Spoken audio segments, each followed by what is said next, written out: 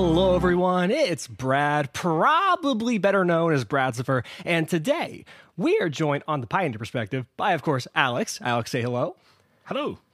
And the man with no introduction needed, but has the greatest introduction in all of Magic. It is Seth, probably better known as SaffronOlive. How you doing? Great. Thanks for asking me to be here, guys. And that intro was dead on. Like, it's kind of scary. You kind of nailed it. I also just realized when you go to, I mean, it's a bit hard to see on the webcam because it's like so dark over here already, but the beard length average, like, massively increased this episode. Well, it's funny because working in a school, I can't win because if I leave it down, or if I like keep it like stubble like I usually do, then people get used or whatever, and I grow it out, and they start yelling at me, you need to shave. And then when it gets to a point where, like, I actually shave it, the kids are like, grow it back now. And they go, hey, you can't win. And they just get really upset because, like, they see you every day, and they're like, you're basically their property. But we are here to talk some Pioneer with the wonderful SaffronOlive today. Just kind of pick your brain, see what you think about the format. I mean, you've been a lot more vocal about the format of recent, and you've even said a couple times that it is currently your favorite format. Does that still stand true right now? I think it's a format I've enjoyed playing most the last few months. Yeah, like Modern is kind of my old standby. I think like overall that's my all-time favorite format. But over the last like 3 or 4 months, Pioneer's been the format that I've enjoyed playing more than any other. It's like just been in such a really fun spot. Like, so yeah, I think I would say that right now it's my number one format. And are there any I've seen you play a bunch of like the budget series decks, things like that. One of them is actually really fun. It's the Mr. Plow deck. I have it on Moto now. And I was like, I have most of these cards already, and the vehicles are nothing. I also have it in paper. It's all foil. Ooh. It's the greatest thing ever because it cost me like $10 to get all the vehicles in foil. And it's surprisingly really good. Like, you throw in like Karn and stuff like that, and like a little bit of upgrades here and there. I've been playing Dusk to Dawn. Oh. From Amonkhet out of the board, and that's been pretty cool too. Oh, that sounds really good. Yeah, you don't hit your vehicles because they're not crewed yet. You get over like the big blockers in front of you. Your small things don't die unless you have a really big Ingenious Smith for some reason. Yep. But then you can buy it back. So like that, I've been having a lot of fun with the deck, and it's been really cool. I'm gonna have to try the Dust Dawn deck. Yeah, that deck, it reminds me of like, honestly, like Hammer Time in a weird way, how you get these like super fast kind of like jank 'em out kills, but then you can also like kind of play a real game of Magic too and can like win in the late game. So yeah, I think that deck is, I don't know, it can have some consistency issues, but the power level is pretty high, and it's sweet how cheap it is. I wouldn't be surprised to see it actually like kind of develop into like a real, at least like lower tier deck in Pioneer at some point. It's definitely the type of deck you can, and I think that's something important. It's a very FNM-y deck. Yeah. Right? Where like it's pretty easy to pick up. It's just kind of like funny and janky. I know someone who plays a similar deck, and he runs it with Magda for some dwarves. Ooh. And then there's a one-off Embercleave in the deck to tutor up with Magda. And he went on FNM, and I think half his wins were like swing. Oh, this like chump your Dreadnought. It's like grab an Embercleave and put it on the Dreadnought. And it's been some pretty spectacular wins. Oh yeah, that sounds awesome. That sounds terrifying. Can you just imagine being on the other side of the table and it was like Embercleave on the Dreadnought, and you're like, on the fucking what?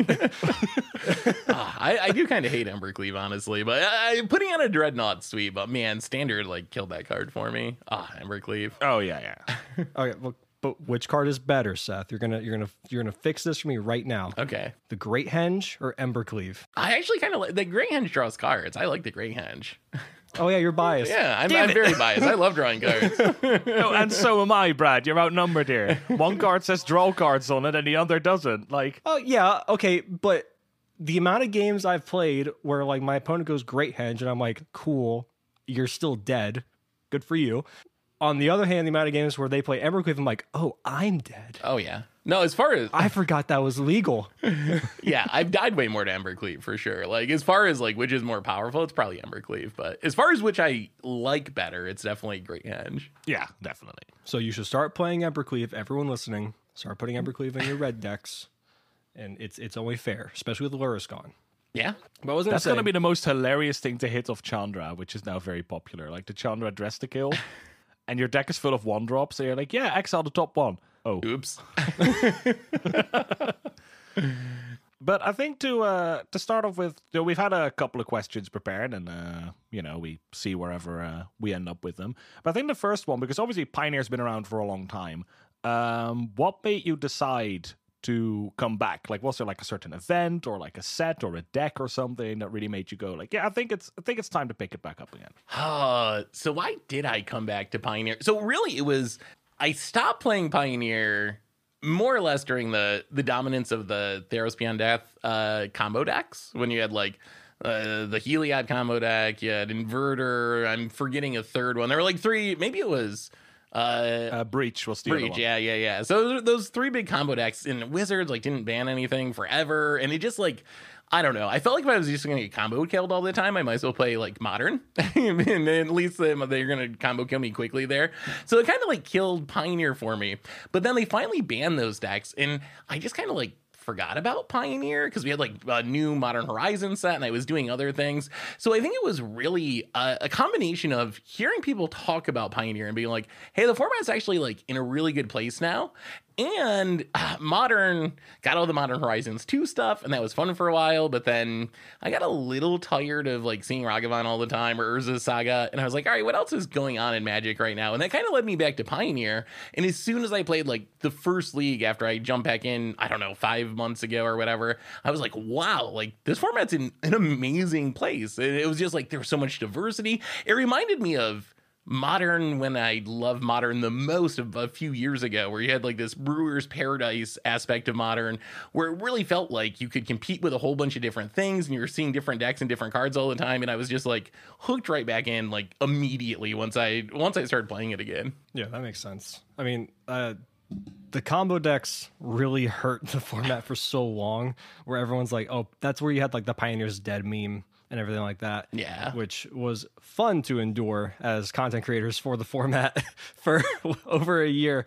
But out of all the decks that you've seen when it comes to like what you played in Pioneer, whether it's budget ones, random brews, or like actual meta competitive decks, or have been played against you, do you have any favorites that you really like the most, whether ones that you just think are super fun to play or just extremely creative where you're like blown away by how like someone figured out the deck? Ooh, I mean, honestly, I don't really like this deck, but the Lotus Field combo deck is pretty creative. It plays a lot of weird, wonky cards. It's one of my least favorite decks to play against, but the actual like way the deck plays is pretty unique in the Pioneer format.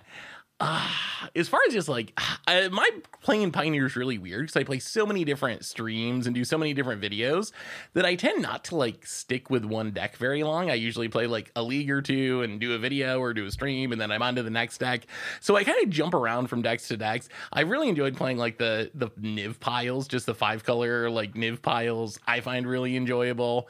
I've played a few janky decks that I don't know how good they are, but I had a ton of fun playing various vehicle decks. I played like the Grease Fang like kind of control reanimator deck with Parhelion, and then the more like straightforward Colossal Plow meme deck, which I also really enjoy playing. So there's quite a few decks I like in the meta, and there's really not many that I dislike, which is kind of refreshing. There's not too many matchups where I sit down and I'm like, oh no, it's that again. Maybe post banning, like control has really kind of become more prevalent, and if you're playing jank, like blue-white control is really good at just kind of punishing you for playing janky fun things.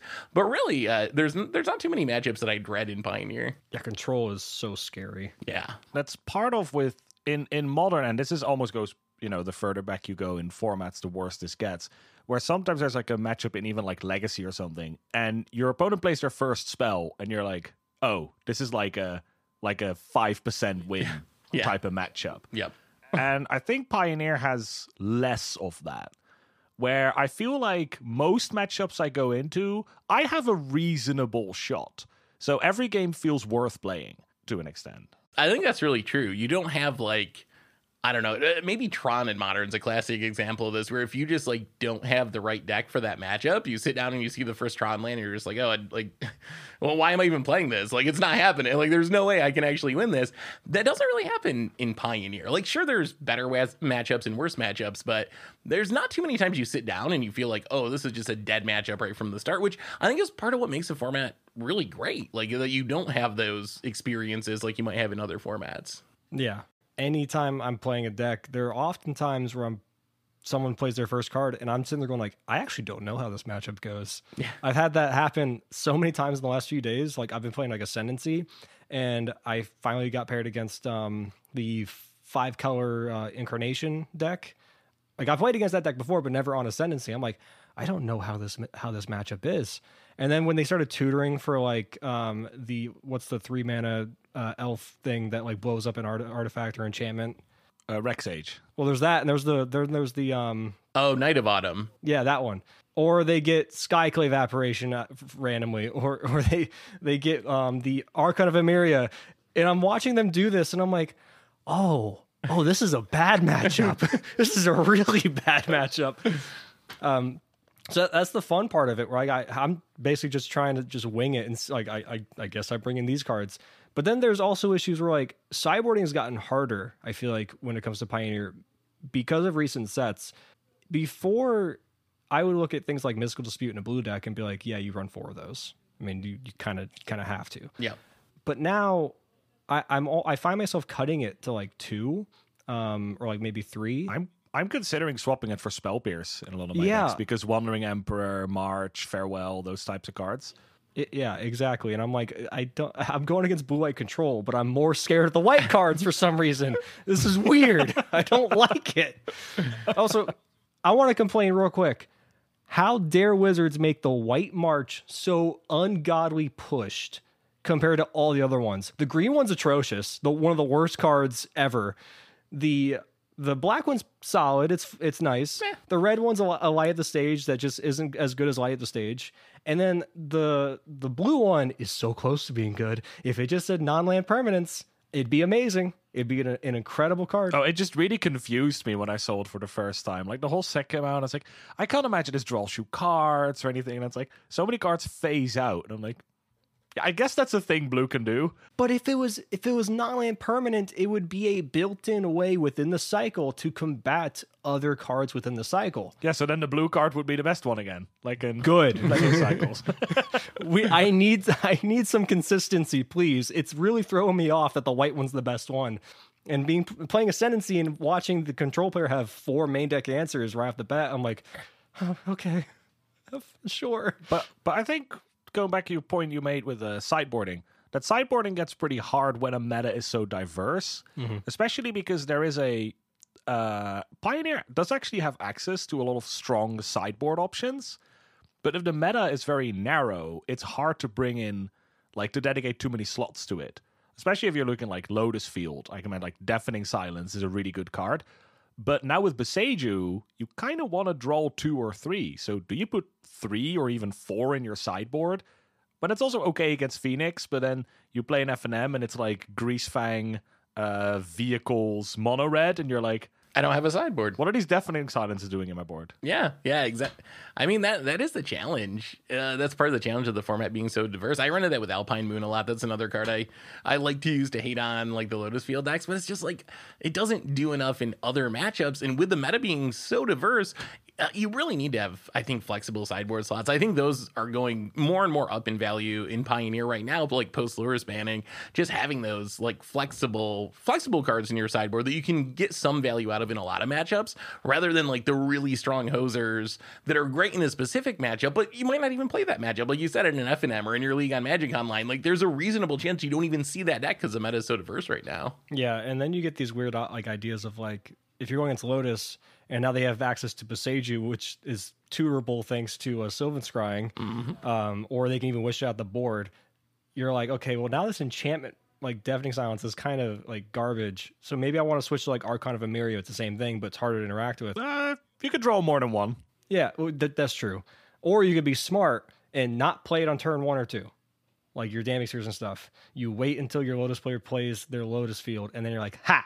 Gotcha. Oh, that's the best feeling. Wait till they play it and like sack their lands, and then you drop the damping sphere of the Alpine Moon, and you're just like, oh. The damping sphere is the best one, where just they do that greedy thing on turn 2, where they're like, I'll play the Lotus Field, and you're like, that's a cool waste. Yeah. Just so good. Okay, do you know what the best feeling is though, Seth? Have you ever cast Silence with the Emergent Ultimatum on the stack? On the stack? I haven't. I don't think I've played Silence in Pioneer, but that sounds so spectacular. I was hyped about they printed like a horrible Silence in Strixhaven, and I was like hyped about that in Standard to shut down the Emergent Ultimatum combo deck. So it's cool to know that tech's actually working somewhere, even though it never worked in Standard. Yeah, that's really great. But going back to the Lotus thing, if you switch your Deafening Silences or like whatever to like Archon of Myria, so you have a body, so it's hard to interact with. Well, now they anger it. Yeah, or the Phoenix player has all the removal in their deck, where now you want a Deafening Silence instead. So that's where it gets really hard. You're like, okay, do I combat this more than that, or do I just basically take the L in hope that they don't get me? Which I think that's the option usually, is you just take your L. You're like, you got to go with the best card, and I think it's Deafening Silence, unless you're whatever the Ultimatum deck. Yeah, I think that's an underrated strategy, honestly. Like in formats like Pioneer, like in Modern, where it's so diverse, you really can't build your sideboard to beat everything. Like, it's just, there's not enough sideboard slots to really do it. So I think you got to be okay with like going to your FNM knowing like, oh, if I run into this specific deck, like I'm probably going to have a rough time of it, but that's fine. Like, that's just what it's like playing these big diverse formats. I mean, you obviously don't want to do that with, the top deck in the meta that's 20% of the format or something. But for a lot of the like second and third tier decks, like if you can't beat it, then I don't know, like that's going to happen sometimes when there's 50 playable decks in a format. You mentioned 20% of a format as an example of a deck. I do want to ask you, because I think everyone has a different opinion on this. At what point do you feel like a deck is approaching scary, like we need to keep an eye on it, like bannable possible territory when it comes to like meta share percentage? I know it's a hard question to answer because like it's a little bit skewed because the way we get results in, like if you look at the Goldfish page, it might say 25%, but it really could be 20% or even 35% instead, based on how we get our Moto results in and how they track it. I really hope we get some paper tournaments coming back soon, because that'll help a lot with those problems as far as like the actual metagame page. But yeah, it'll be nice to get more paper results in. I think 20 is where I definitely start to like raise an eyebrow. Not that that's like you got to ban it, but once you start to get up to like 25 or definitely 30, then I'm definitely in the, like, I'm kind of in the camp that once you get up to those percentages, I'm fine with just banning a deck, even if it doesn't feel that devastating or overpowered, just for the sake of like keeping the format more diverse. So I think 20 is okay, but that's when I'm starting to like take notice of the archetype and be like, all right, let's see where this goes. Like, is this gonna keep going up and reach that threshold of like we should do something about it, or are people gonna figure it out? Because once you get up to 20%, you definitely have a target on your back. Like the rest of the meta is gonna be aiming for you. Like you're prevalent enough that you can like play cards in your sideboard just to beat that matchup. And if then you're still increasing a metagame share after you've reached that point, that's where I think you reach the problem state. Yeah, I think Pioneer had that in, I think when Midnight Hunt in that format, we had roughly 20% Phoenix, roughly 20% Winota. Yeah. And people were getting very scared, but then people just started like main decking 4 Go Blanks. And they were basically showing up pre-sideboarded for Phoenix, and their sideboard had a bunch of removal for Winota. And both decks dropped off like significantly. And now Winota's back on the rise. But I think that is like, even when the format's so diverse, if I'm just expected to face a certain deck, then, it's, I'll just prepare for it. And that made me very happy, because I was at that point, I was a little scared when Consider got printed. Yeah. That really made me think like, oh no, like this is going to be in a format with Delve spells. But yeah. I mean, right now, looking at the Goldfish page, it's not even in control decks, not even like in Dimir and stuff. They don't even run Consider to fuel their dig. Yeah, well, they a lot of them cut dig. It's very strange how little of an impact. Oh yeah, the control decks are basically, they don't run dig anymore. But I think for white decks, that's mostly because they want to run Rest in Peace post board. Mm-hmm. And then you're kind of shooting yourself in the foot. I think that's the main reason they do that. And because Teferi, Hero of Dominaria, is the card that it is. So yeah. I mean, and you also have Memory Deluge now, which you didn't like not that long ago, which I think helps, because then you can, even if you got to bring in your rips or whatever, like at least you can cast the front half of it and still get value out of it. Yeah, exactly.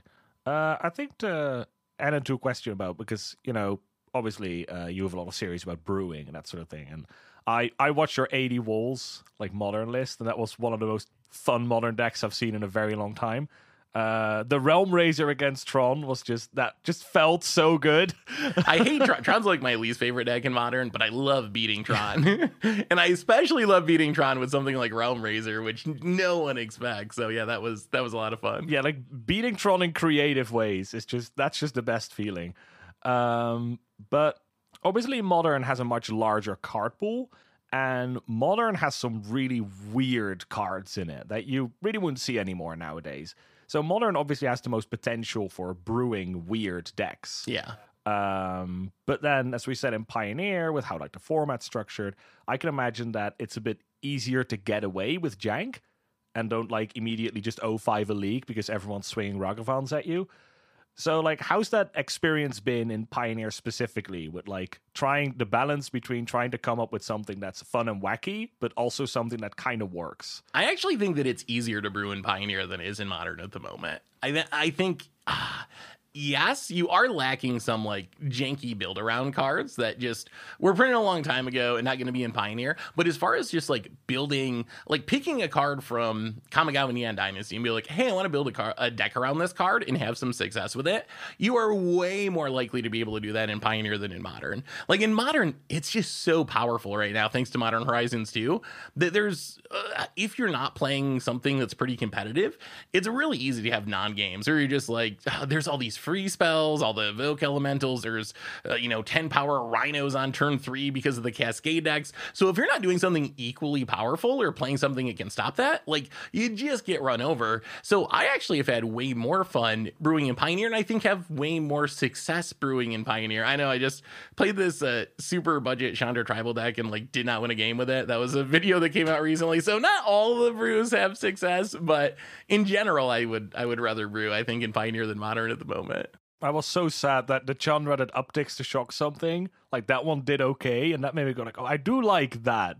Like plussing on removal, like that's kind of my thing. But I mean, you ran kind of bad at times though in that deck. I don't think it was 100%. We were so close in so many games. Like there was so many just like ridiculous blowouts. And some Chandras are really bad. Yeah. Like, some Chandras are really bad. But I think there was, honestly, when I saw some games where you basically drew, like, the good Chandras, I could really see, like, sort of like a mono-red control. Maybe you, like, go in, like, an Izzet shell, you get some of the interesting blue Planeswalkers. Yeah. And I was like, this does actually look like it could be a pretty cool deck. Like, I brewed Izzet control when Strixhaven came out around the new Rowan. Oh. Because I wanted to play her with proliferate cards, so I could ultimate her really quickly. Yep. I think there's this card from War of the Spark that is 1 on a blue, draw a card, proliferate. Yeah. And if you just play your Rowan on turn 3, on turn 4, you cast that for 1 mana because of Rowan's static, and then you just emblem her. And then the whole idea was to, like, then brew around with that emblem, but like a shell comparable to that, because that also ran Chandra to just have more good Planeswalkers. That could be a pretty cool deck, I think. That actually sounds really sweet. I've never seen that Rowan plan before, but yeah, the emblem in 1 turn sounds really powerful. I like it. I think there's a chance. I mean, obviously that was like the budget version. So like, yeah, it was supposed to be free on Magic Online, so it was like super budget friendly. Yeah. But like if you did like a non-budget version, you could bring in. I don't know if Chandra Dress to Kill would be good at all in that version. She's also super expensive. I really missed the against control in specific, the 6-mana uncounterable Chandra would have been really helpful to have something that was just like not getting countered or killed or whatever. Also with the regulator, just 2 emblems a turn, like that adds up. Yeah. I did that in standard. I played a Chandra Tribal in standard. And it was so much fun, and like the emblem was great. And I remember coming over to Pioneer after it got announced, and I was like, I was going through like old like decks that I had like in a box of like standard decks, and I'm like, I found the Chandra one, and I saw all like the regulators and like the Chandra, like the kill spell or whatever, and I'm like, can this work in Pioneer? I can make this work. And then I'm like, oh my god, it's bad. Yeah, not quite. But yeah, there's so much. I agree. There's a lot of brewing potential when it comes to Pioneer. Like one of the things for the like we have a series, or I have a series on the Playing Pioneer website called Like a True Pioneer, and it's where I try to explore like different cards that like you can like brew around, things that like could be powerful and could work in Pioneer, but and try to take staples of the format and build around it and like make a good deck out of it. I will spoil the next one I'm working on is the Ascendancies. Ooh. So I have a bunch of decks brewed up for all the Ascendancies right now. So are you going to wait for New Capenna and add those 5? I'm going to spoil it. It's a 2-parter. So I have the Brokers one already made. I already have that one made, and I have the other ones from like the Cons block made as well. But when New Capenna comes out, I will release a part 2 of the new Ascendancies as well.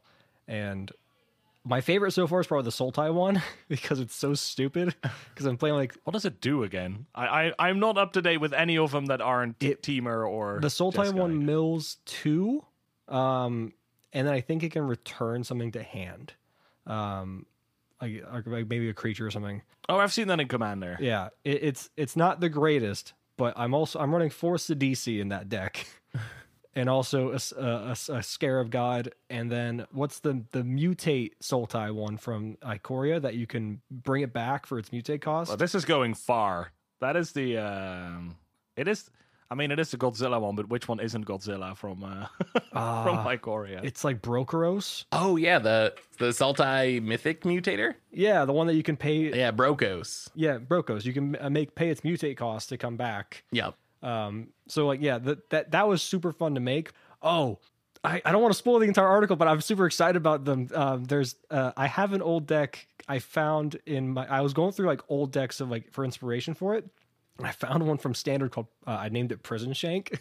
It was a Cavalcade Calamity deck. Where it's just trying. This has got to be Mardu. This got to be the Mardu one, right? It's the Mardu Ascendancy with Cavalcade of Calamity, and it's also running the new Mardu guy from where your attack triggers go off twice. Ishin. Yeah, and I'm excited to try that one out. I'm trying to test them all on Moto and like see how they play.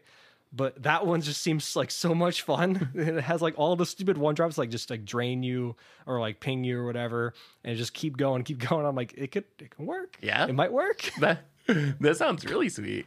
That's a really cool series idea. Yeah, I've been having a lot of fun with it. The last one we did was it was right after Loris got banned, and it was just exploring as many 3 and 4 drops. I think they were all 3 drops, but like ones that you can technically play again in the format because they're not pseudo banned.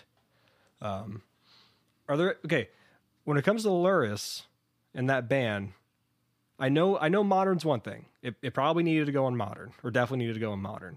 But how did you feel about it when it was banned in Pioneer too? So I will be the first to admit I'm pretty biased. I absolutely hate Luris. It's like maybe my least favorite card of all time. So I'm happy to see it get banned anywhere. I would say that I actually think Wizards' reasoning made sense to me. Do I think that Luris had to go in Pioneer right now? Probably not. I don't think it was like really destroying the format in the same way it was, in my opinion, really destroying Modern. But I do think that Wizards' reasoning that we're going to keep getting more cheap creatures, Luris is just going to keep increasing in metagame share, in level of play, and this is going to have to happen eventually, so we might as well just do it now while we're also doing it in Modern. That rang true to me, because I think that I have no doubt that Luris would eventually have to be banned in Pioneer. So I think the question is, like, do you want to keep playing with it for another 6 months or a year until we get to the point where it's like 40% of the meta and you have to do it? Or are you fine with it just going now? And maybe because I'm biased against Luris and I just hate it, I was fine with seeing it go. And I think, I don't know, I've enjoyed the metagame since Luris has been banned. It definitely hurt some decks that, I don't know. I think, like, what's the biggest loser from that? Like, one of the Auras decks, maybe? Are those the ones that got most wrecked, probably? Auras basically died. Surprisingly, because that deck existed before Luris. Then Luris got printed, and the people were like, wait, this is literally free in this deck. Like, this meets Luris's requirements and isn't the colors. And then Luris goes, and the deck dies.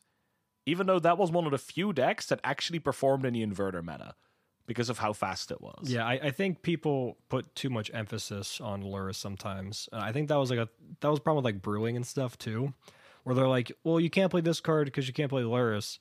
And now that Luris is gone, they're like, well, the deck that was the Luris deck is basically dead to me now. Like, I'm not even going to try it. So I always find that really weird. But Light Paws is so insane, and the amount of times where I've had someone like dead on board, I'm like, I'm about to kill them, and they're like, here's a 22-22, and I'm like, huh. When you got it, I guess. So I think Aura is one of those that needs to be played some more, and it should be played because like you said, Alex, it represents a really fast clock, and it can be a really fast deck when it goes off, and you kind of want that in any kind of format, just as like we talk about like, control policing a format, but we don't usually talk enough about really fast aggro decks policing a format too. I feel like a staple of a good format is a good mono red deck. We have one. Like generally, even though I'm not a big mono red player, I always feel like it's a good police deck for the format because it stops people from like dirtling till the end of time. Because you're just gonna die at some point, so you're actually gonna have to like start winning games. I will say to your point, Seth, that I think now that like the dust has settled a little bit, I was very worried when Lurrus got banned because we saw blue-white control being better and better every week, and then they suddenly nerfed all the good aggro decks, and I was like, I'm not sure if you want to do this. But what I've noticed playing against blue-white, even though the deck's really good, I feel like it's a deck that's actually like reasonably attackable still. Like I found some cards like performing just really well against the deck. Like I was playing humans and creatures with vigilance, for example, so they can hit them with the Emperor. You could play a card like Redain, and on the turn where they're supposed to do the Emperor thing, you play pre-combat, and you force them to either play their Emperor or not play it at all. Mm-hmm. And then you could just like attack it really easily. So I feel like, and like switching to Spell Pierce instead of Mystical Dispute. We saw some Delver lists we talked about with Rose on the last podcast that were just straight up running Spell Pierce instead of Mystical Dispute. So I feel like it's an attackable deck, and the rest of the meta has been fine, right? And I do like how it's opened up some decks, like all the 17 flavors of Rakdos we've seen, which weren't really a thing as much. You had your article, Brad, on some Rakdos variants, and you had like basically like Arcanist, kind of Lurrus-based mid-range, and Planeswalkers. And now there are just so many flavors of Rakdos. I have a friend of mine who plays Rakdos and another one who plays Jund. And their lists just wildly change. Like, they have all these ideas, and I went to FNM, Fable of the Mirror Breaker was really good, I'm going to run that one. I know I want to run some Planeswalkers, and I want to run some this. And that wouldn't have been the case with Lurrus. It would have just been like, yeah, I have Lurrus. Should I run, like, a spell that reanimates Lurrus? Nah, probably not. Okay. And that would have been, like, the deck building process. Yeah, so there's more creativity when it comes to like your brewing capability. There's more ideas to it. And because Blue-White didn't break the format, I'm happy. Because now there's more freedom and the format doesn't seem to be broken. I do really... I'm still keeping an eye out for Liliana the Last Hope to be played a bit more. I still think that card's so good. I've been playing it as much as possibly, or as I possibly can. Just because I want to get the feel for it more. I want to keep trying it out. I want to put it in every deck I can to like see how it plays. My favorite so far has been an Abzan Greasefang. Oh. I've been playing it in that as like a 2-of. A lot of the list would play like the 4-mana Sorin from War of the Spark, one that gives all your attacking creatures on your turn, they give your creatures lifelink and stuff, and it can -X bring something back. So it's a nice way to bring back your Greasefang. But I'm like, instead of do that, I'm just going to play Liliana, and I love being able to mill a bit and then possibly bring something back, where I've done it out of desperation plenty of times in certain games where I'm like, I need to have this kill now, and I just mill Greasefang, hit it, and I'm like, okay, cool, I win now. Or the plus has been super relevant because so many times I'm plussing my own Stitcher supplier to mill more, which has been really sweet. And I think she's really good, needs to be played more. And I'm super. That's the good thing about the Lurrus ban is like I can actually do that without being chastised by other players. Being like, why aren't you playing Lurrus? I'm like, well, that's like my biggest problem with Lurrus is just like how it pushed so much stuff out of formats, and Liliana's like a great example of that. Like, I don't know. It just reduced diversity. I totally agree about Liliana as well. Like Pioneer is a mana dork, like turn one Llanowar Elf type format. Like that's one of the first things I think of when I think of Pioneer is decks that are going 1-drop into 3-drop off the mana dorks. And Liliana's great against all those like random X ones that show up in Pioneer. So I'm surprised it doesn't see more play already. I think it just doesn't have that home.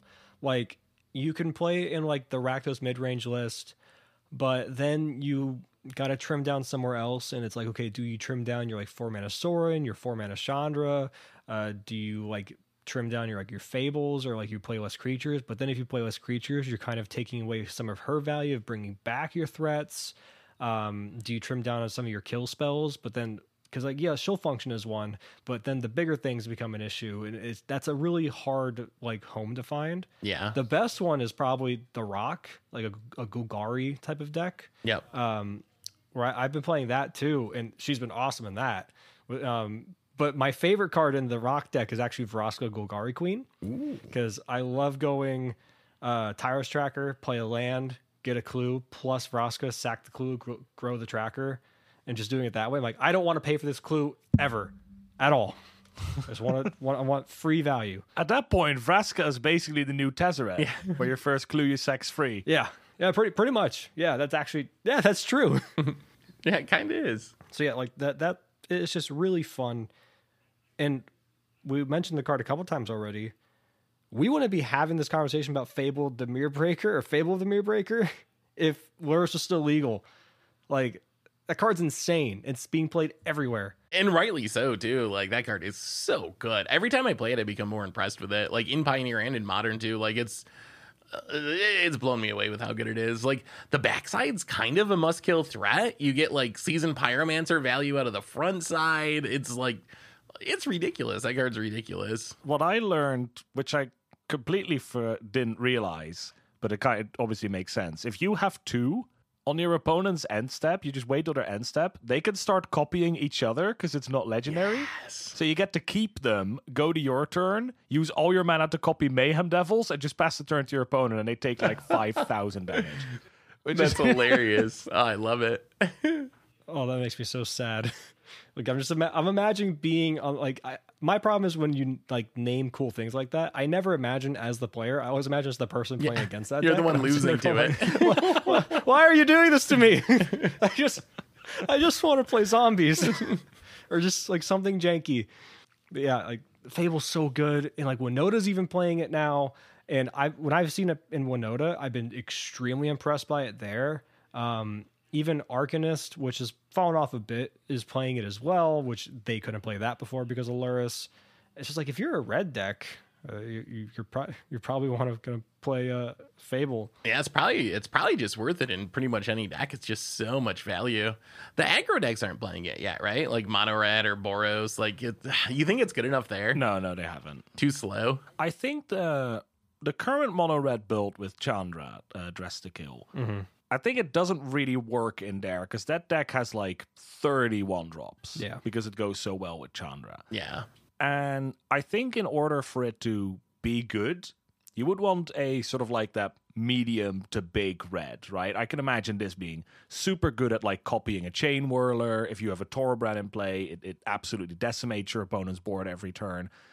And I think that's part of the critique people have on the format, which I think is valid, is that a lot of like mid-rangey strategies like that, they generally don't really work. Especially when Pioneer was newer. When Inverter just got banned, so many people basically had to question, like, can I play my Siege Rhino now? No. And it's like, no. Siege no. Rhino is still bad. And I think when a lot of people think of Pioneer, when they initially think of Pioneer, I've seen so mmany people think, oh, this is the slowest format with Siege Rhino in it, so it has the highest chance to be playable. But because of these sort of combo-y decks that go over you, like Lotus and Phoenix to an extent, Winota, even Niv, which is just the ultimate, like, I mean, I think it's more of a control deck, but it does absolutely dumpster mid-range decks, makes it really hard to play these sort of rock-style dirtily decks. Yeah. I think if we had more of that, I think Fable would probably be the best card in the format. Yeah, I guess that's true. There's not a ton of those mid-range decks that are really like top tier in Pioneer, are there? Like, what's the closest thing we have to like a top tier, like fair mid-range deck? Not like Winota-ing or whatever, but like a fair mid-range deck. I think it's just Rakdos. Yeah.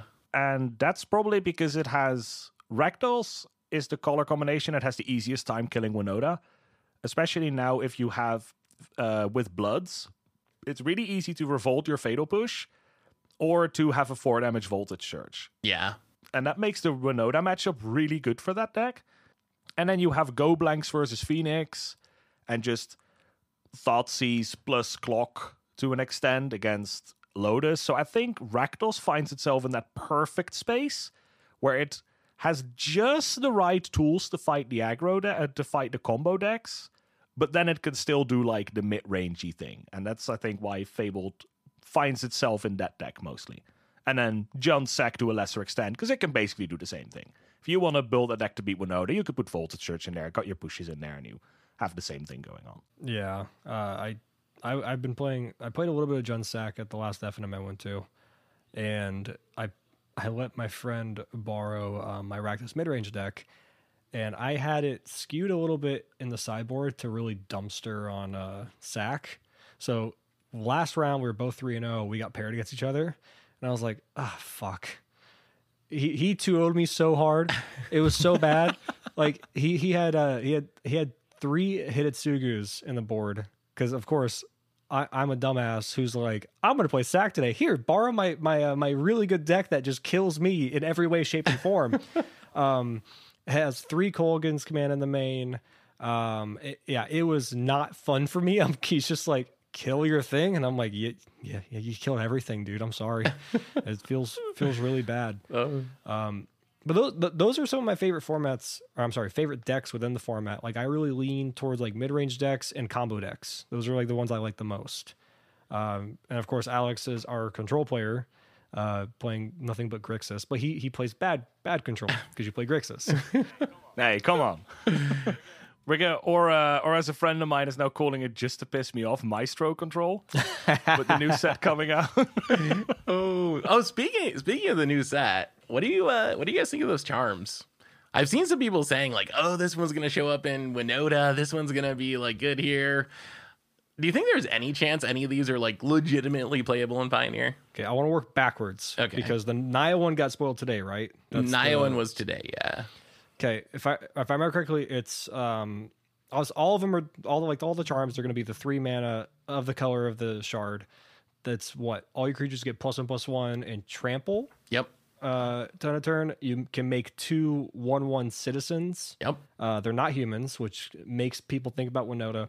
And then something about what's the third mode? You deal damage equal to a creature or a planeswalker equal to the number of creatures you have. Yes. I believe. Okay. I think that's gonna be tested in Winota, and they're gonna quickly be like, this is garbage. Not gonna play it anymore. Because what slot does it take? If you're gonna play a 3-drop of that kind of, caliber, or like that type of role that it fits within the deck, you play Fable the Mirror Breaker instead. Because that can churn through your deck. And for the removal aspect, you play the human from Innistrad, which is Brutal Cathar? Yeah, Brutal Cathar. Yeah. Which a lot of the Winota decks have actually swapped. Basically, it used to be 3 or 4 Brutal Cathar main and then like 3 or 4 Elite Spellbinder on the side. They've kind of swapped them a little bit in a lot of lists because of blue-white being so prevalent. Yep. So you go Elite Spellbinder main, Brutal Cathar side. But then they have access to Skyclave Sovereign, or not Sovereign, good God, Apparition. So like Winota already has all that stuff figured out for removal, and you don't need any help making more small bodies to trigger Winota. So I think that card is the weakest of the 3. I would agree. I think the bar's really high for non-creature spells, I think, in Winota, and this is I don't know. I don't know why people are even considering it, honestly. I was like, what? I mean, I think it's a token thing, tricks people into thinking that it'll be good, but I think you're right. It's unlikely to be good. Yeah. And I've seen a lot of people talk about it because some of the threats you play in Winota don't actually have trample, even though they're huge. Mm-hmm. Right? The other one's basically Grave Titan, but just like Grave Titan, it doesn't actually have trample. I've seen some people talk about like, do we want to go back to like the Angrath's Marauder, like super combo-y type of Winota? Because you actually just do not want to give people the chance to untap and they don't have trample. I do think people are getting baited. But they see tokens that aren't humans, which can trigger Winota, and then they see evasion when my opponent chumps blocks my stuff, which is annoying. And they think this card solves the problem, but it doesn't. But I mean, when you think about it, it doesn't really do anything in that, because like, how much do you really care about trample? Like, how many decks within the format are like going so wide where it's like they chump block you for days? Because like, if you're going into like another mid-range deck or creature deck, and then you have a Winota hit, and then you hit like the big werewolf, the Grave Titan, and then like some other things like that, and you just have your board and you're staring down like mono red or whatever, do you care that much that they don't have trample, or do you just kind of like, I'll get through eventually, I'll just keep triggering Winota? So that doesn't do anything there.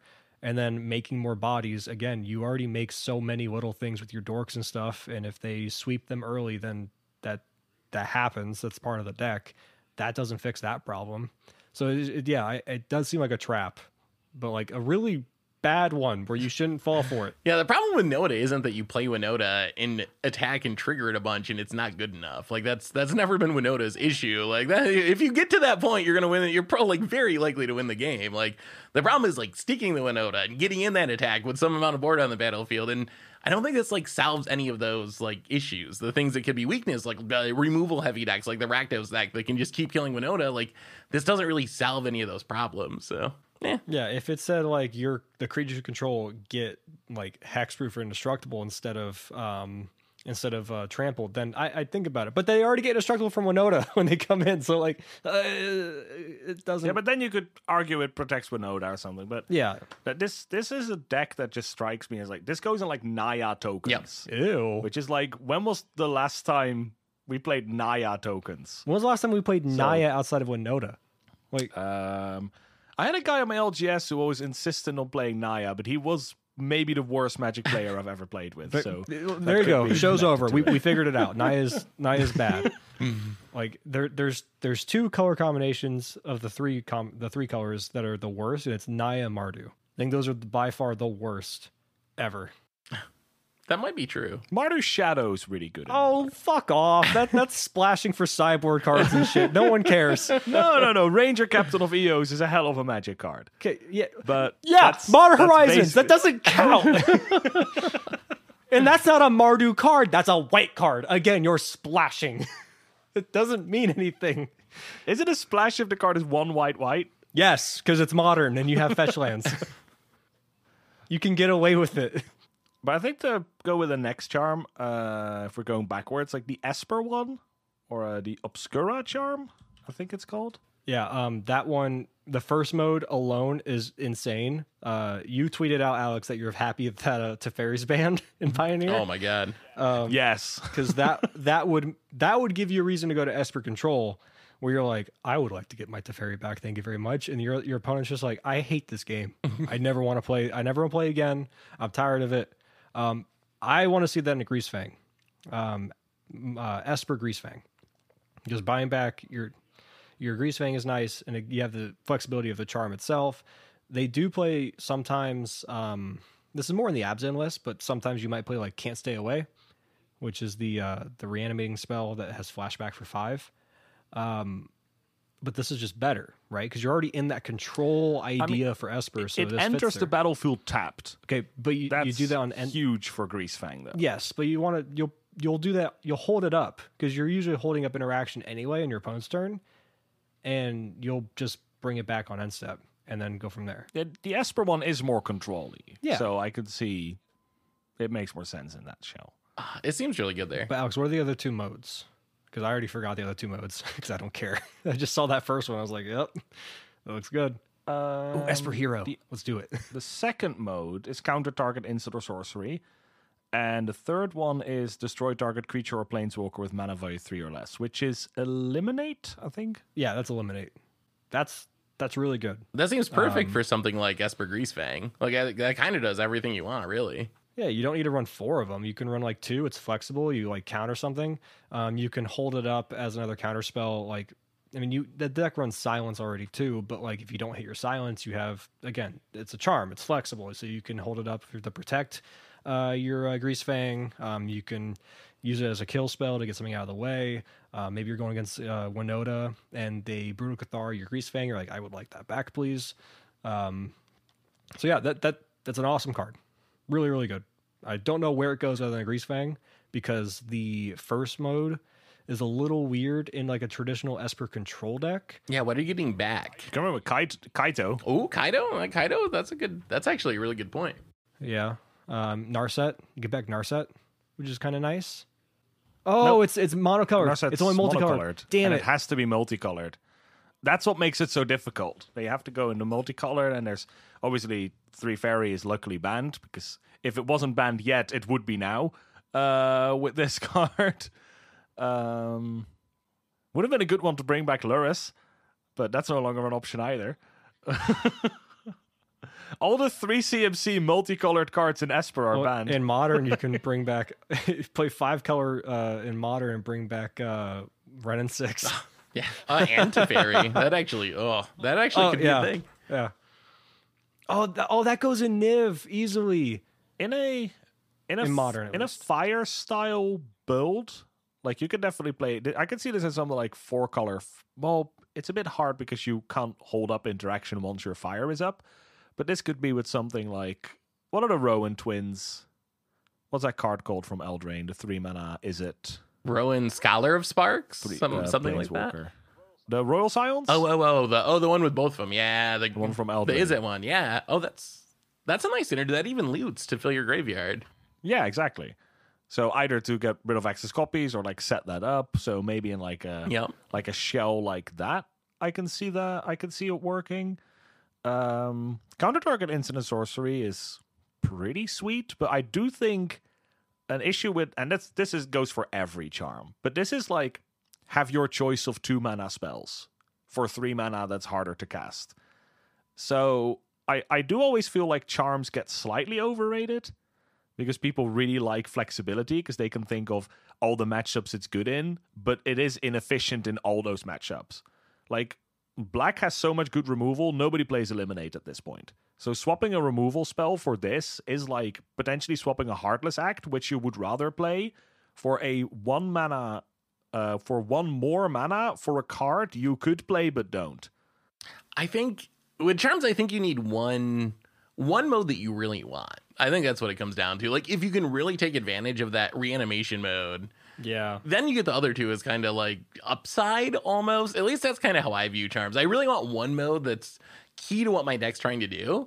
And then I'm like, okay, like, sure, 3 mana, like, Bad Negate's not exciting, or 3 mana Eliminate's not exciting, but, like, I'm not playing it for those reasons. I'm playing it to reanimate my whatever Kaido, and sometimes it's going to stop a Farewell, or sometimes it's going to kill this Brutal Cathar that got one of my things or whatever, so...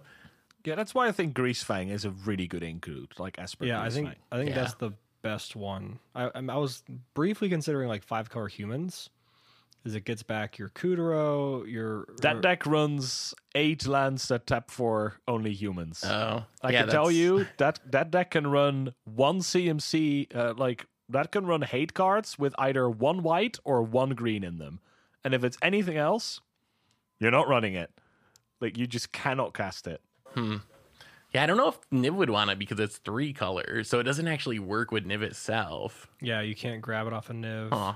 Yeah, maybe it's just Grease Fang. That might be the only one. I do think Modern Niv it might show up though, because you can get back your what's that one from Horizons, the 2-drop that's in Historic as well, and it just gets bigger based on your colors you have. Oh, Kavu. Yeah. Okay. Something. I something hate that Kavu, card so much because if I play against Niv and Historic, I'm like, I have to fucking keep my Fatal Pushes in. Oh, is it Territorial? Territorial, that is it, yeah. Kavu. And it's like their only creature. It's like 4 Territorial Kavus, 4 Nibs, and like maybe a couple other random things. But yeah, you gotta, if you don't leave it in, it's a 5/5 that's like smashing you on turn 3 and you just lose to it. So yeah, and then I'm like sitting there with like 3 Fatal Push in hands and they never draw their Kavu, and I'm like, oh, this is cool. This is fun. I'm thinking of another card this goes well with and in the same deck. If you're running Esper Control, what is it? Kaya Orzhov Scion? Orzhov is super or Serper. Ooh. Like the at least the one that's like minus to exile something with CMC1 and then exiles to graveyard. Yeah. That 3 mana one. Like that goes in a similar deck. And then I can see that could be a deck that won like Liliana the Last Hope, but then like how it synergizes with this card, you might end up swapping to that Kaya. Yeah. I mean, Kaya's not bad. You get Graveyard Hate and like okay removal. It's not horrible. I view it more of a sideboard card though. Often, maybe you can play like one in the main deck, but yeah, that's true. It is more of a sideboard. There's no other planeswalkers really to get. Like it's through. Maybe this is more of a modern card. The more we talk about it, I'm like, oh, Wrens and Teferis and all these things like that work really well with it just aren't quite in Pioneer. I mean, I'm very happy we don't have this problem of Pioneer where we have like Wren and 6 type of quality cards. The day we get a standard printed 2-mana planeswalker is the day that I'm gonna consider maybe we stop playing. I don't. Hey, Tibalt, we got Tibalt. Don't forget about that. Tibalt. Doesn't count. It absolutely does. It only counts if you're playing Bring to Light. Even then, it's still a 5-mana planeswalker. No. We mean from original Innistrad blog. Oh, that one? Red. I deleted that from my memory. No. Shut up. I was thinking that you were being assholes about like the front half of the creature side of Tibalt from that's cheating. That's cheating. That is cheating. The original one wasn't standard though. It's just horrible. But there was a standard 2-mana planeswalker. Okay, a good one. Wait, I do love how the first one they made was that Tibalt, and the second one they made was Wren and 6. yeah.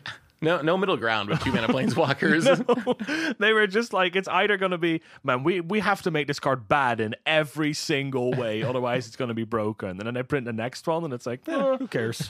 It's broken. Hey, maybe we'll get a 1-mana planeswalker at some. Actually, okay, do we think that's ever going to happen? A 1-mana planeswalker? I bet it does. I think it's not.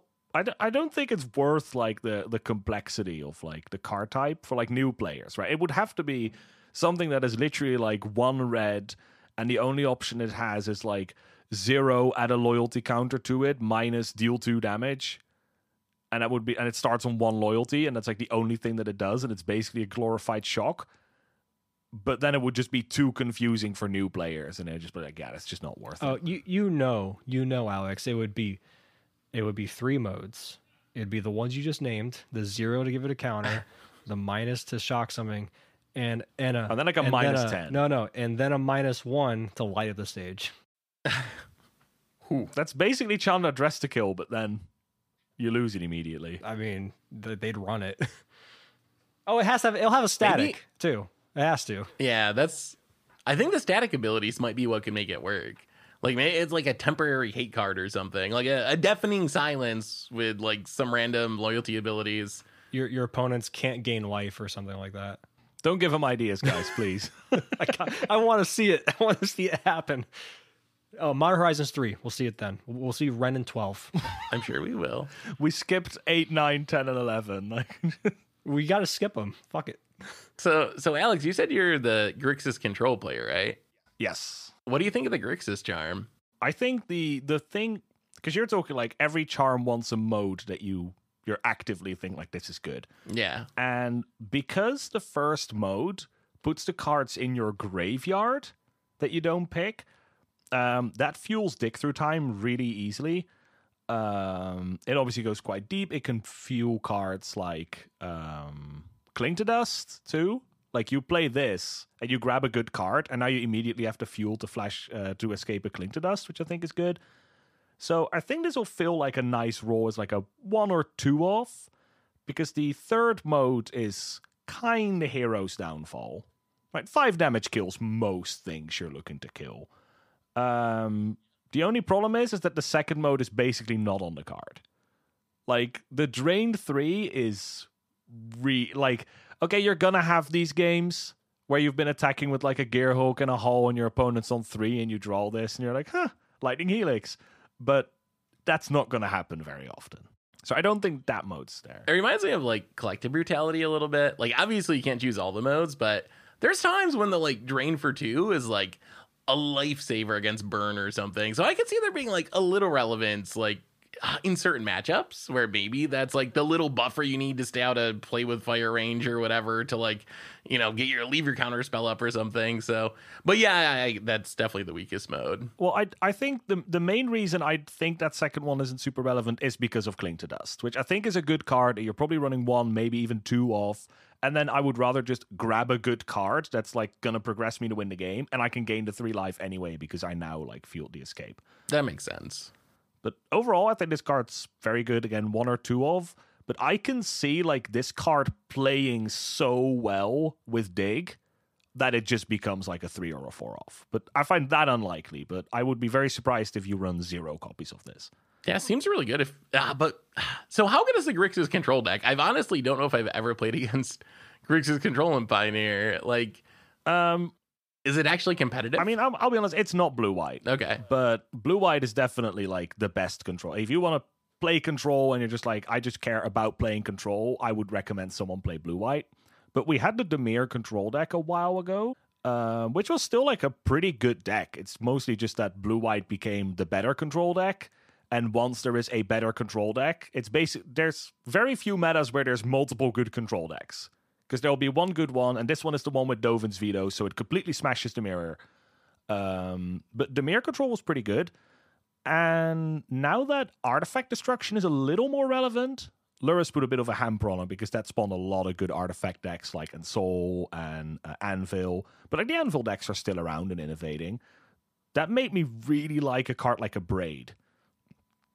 And that made me feel like Grixis is probably better than Dimir.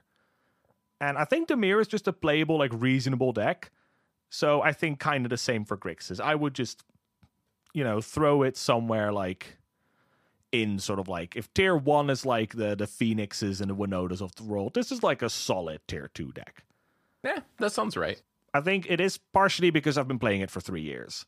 So, like, I think I have a pretty good understanding of how the deck works. And if you look at, I've sent Brad my list to time, and he just, like, couldn't comprehend it because it's just such a weird list at this point. Because once you really get into a deck, like, they get these weird one-offs, and you know, like, exactly what you're looking for, like, then it becomes pretty good. But so it's reasonable. But the Triome is going to help. Oh, the Triome, yeah, that's probably the biggest new addition from New Capenna so far, at least. Like that's a big deal for mana for sure. Oh yeah, yeah. With Grixis, I'd say like tier 2 if you really know how to pilot it. If you just pick it up, it might actually be tier 3 because it's going to feel so weird to play. Because it is, especially the mana base currently with pathways and slow lands. It's a really strange mana base compared to Dimir, which is like super clean cut.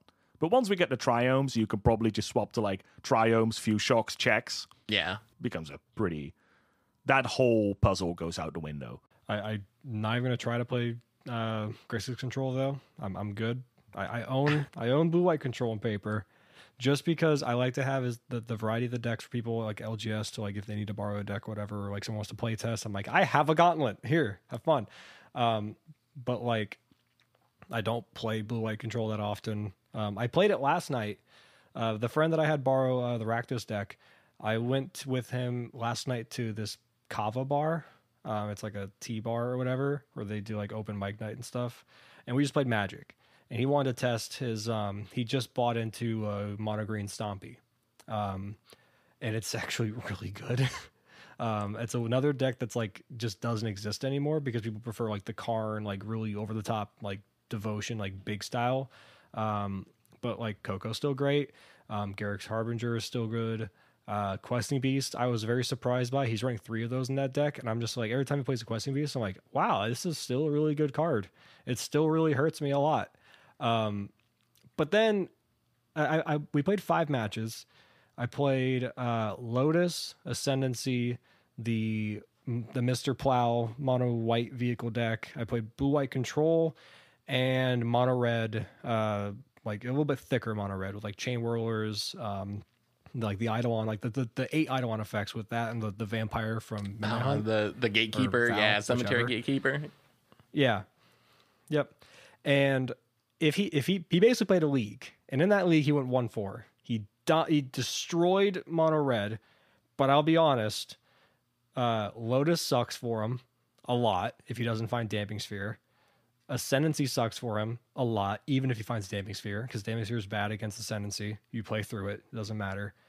And then blue white, I got so incredibly lucky. He brought in like the pro blue stuff, like the Ceratops, and there's the Hydra, and he had me all three games we played. He got me down to like 2 life for the majority of the game, and 2 of those games I crawled back and won. One of those I basically cycled like 4 cards, had 3 mana left, and I found double March. So he would try to Snake Veil to protect it. I'm like, I have another March. He's like, you found fucking 2 of them? Because I'm just like desperate, like cycle. But yeah, like otherwise I don't like playing control that much because I don't like thinking as much when it comes to that avenue or that type of thinking. I love the mathematical, like counting your mana and like Lotus and like Ascendancy and like figuring out what number is in my deck, what do I need to find, how do I play around this. I love that type of stuff, especially like with Kethis. That was like the peak of like your brain hurts after playing 3 games of like this deck. But yeah, I don't like playing blue white at all. It feels like a chore because I'm like, okay, pass. Yeah, I'll interact. I had that with blue white. That's mainly, I mean, I stuck to Grixis control because when I started, I played Izzet control in Kaladesh, and then Hour of Devastation came out, and at my pre-release, I pulled 2 Nicol Boluses, and I was like, guess we're playing Grixis now, and I just never stopped playing it. But I tried blue white control in that format with Teferi, Hero of Dominaria, and it felt like it was so boring. But I will say my favorite part of control, and that's I really like it when I sit down with my opponent and I cast a card and my opponent has to pick it up. Because they're like, wait, what? Like, that just feels really good. And control allows you to do that because, honestly, most control decks is like 55 control cards and just 5 things that win you the game. And in a lot of matchups, it doesn't really matter what those 5 things are. So you could just get away with like playing really like cards that I like kind of feel to it. Yeah, you literally call it like in your article when you did like your Grixis grab thing, one of your sections for like to consider cards was literally consulting the binder. And you would consider your Grixis deck as like let's see what the binder has to offer and then throw it. It is together. kind of binder control, like at one point. It's the best kind of control. Honestly. But I think to move a little bit about move back to like sort of, well, I suppose this is also Future Pioneer, but a while ago, I think like a couple weeks ago, you had your video about Pioneer coming to Arena, and you were a bit worried about like monetization, and it's like, isn't it gonna hurt the format? Now, I'm gonna assume that you got a ton of comments and conversations and everything about that video. And we also had the Arena stream that we're talking about that they really want like an eternal format tied to paper. So there was like, so no alchemy cards, no that sort of thing. At the time in that video, you were worried bringing Pioneer to Arena. And you were kind of like, should we? Has that feeling changed, or do you still feel kind of the same way about it? So I wanted Pioneer on Arena for a long time, and I still want Pioneer on Arena, but I am still a little I just don't really trust Wizards when it comes to monetizing formats like this, especially when Arena comes involved. We saw it with Historic. Like, that was the comparison that really struck me and like drove me to make that video was when Historic came out. Initially, Wizards tried to charge double the wild cards to play Historic, and that didn't work. So then they added all the Jumpstart in Historic Horizons, and it suddenly became a pseudo rotating format is what I call it. Like, if we can't just charge you a ton of money, we're just going to make sure you got to keep buying new cards to keep up with the format. And I think one of the things, maybe the most important thing I think that Pioneer has going for it, especially in paper, is it's pretty inexpensive compared to other non-rotating formats. And it really is a format where you don't have Horizon sets at this point. You don't have the supplemental products coming in. So you actually can build a deck and play it for a relatively long period of time without having to make upgrades.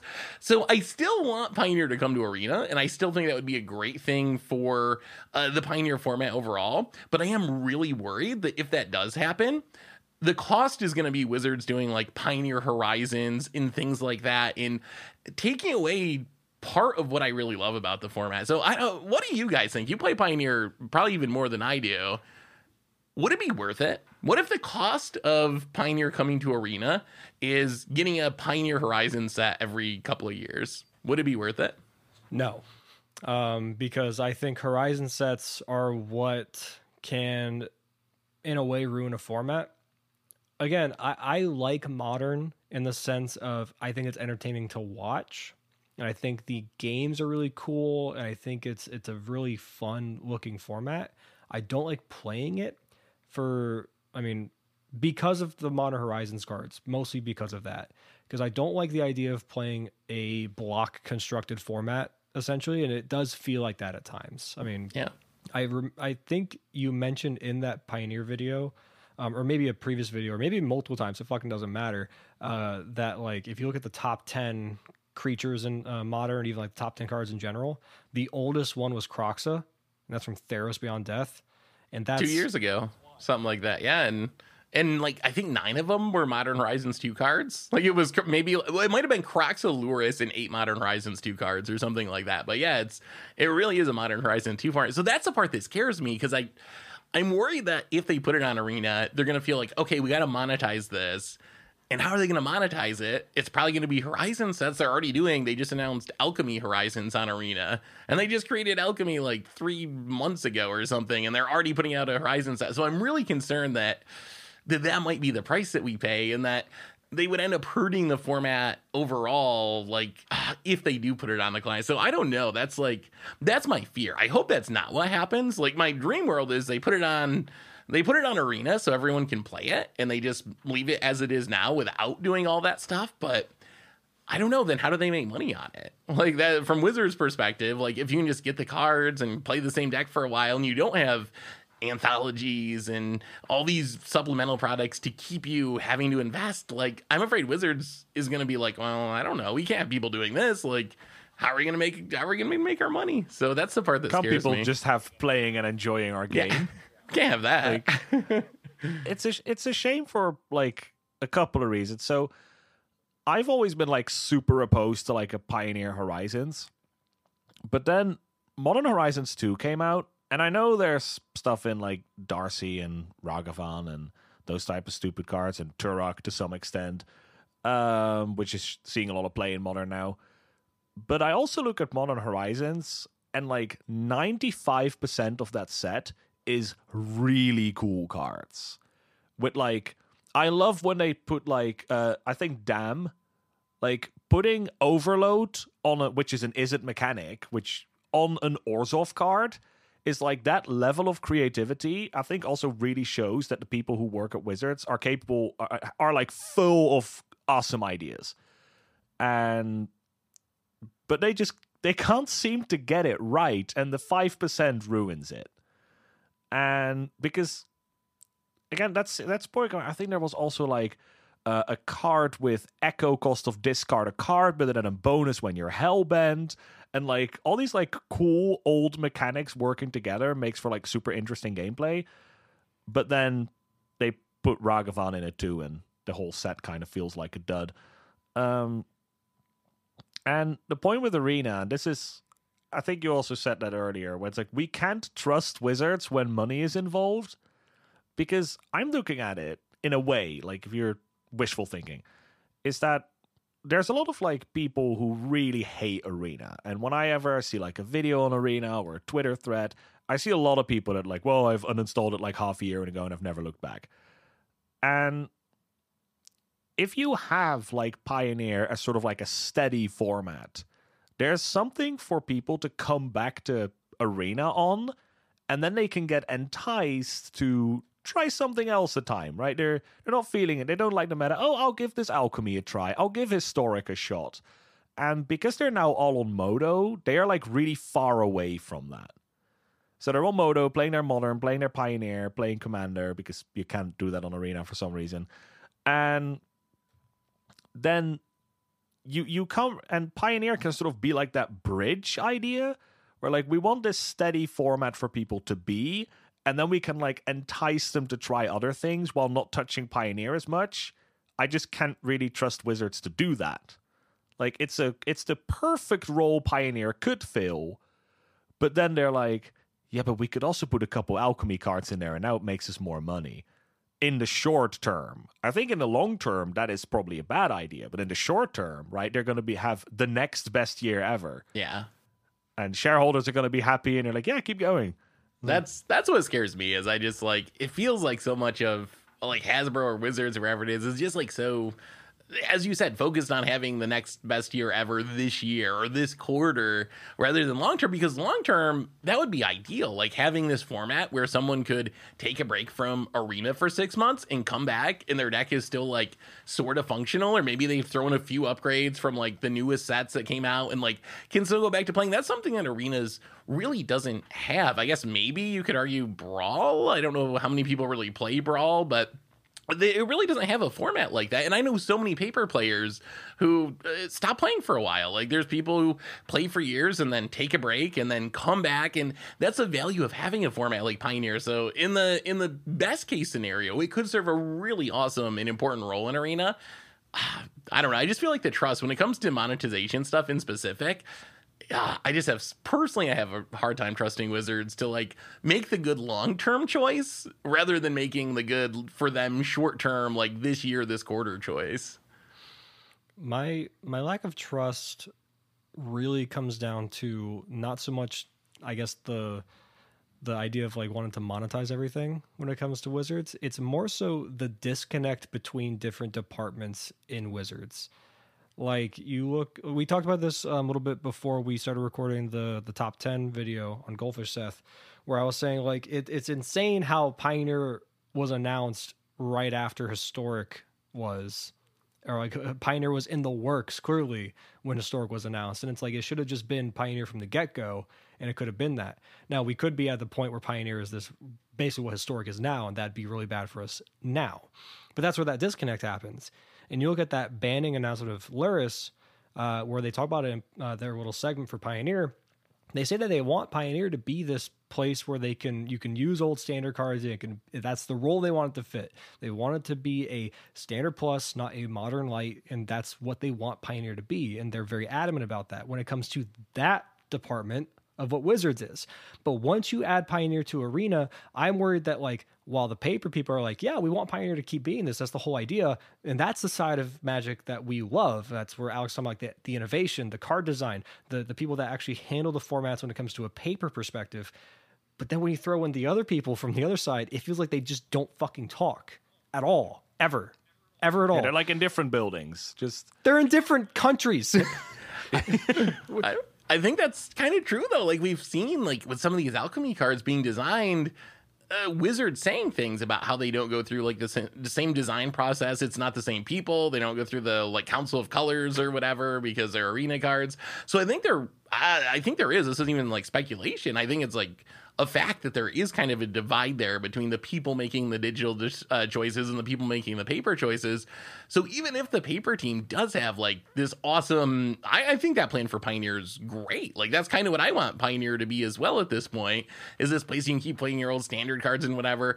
But that doesn't necessarily mean the arena team has gotten that message. And when it comes down to it, like, who's gonna win? It sometimes feels like there's kind of like a battle interior, like in Wizards itself. There's like a battle between these different camps that have a different view of what they think the game should be or what they think the format should be, and you never know who's gonna win in the in the end when it comes to something like that. So you just hope for the best, basically. Yeah, I want to be a fly on the wall in those meetings. I can imagine that gets pretty heated, like between those departments who just like completely seem to be in disagreement with each other.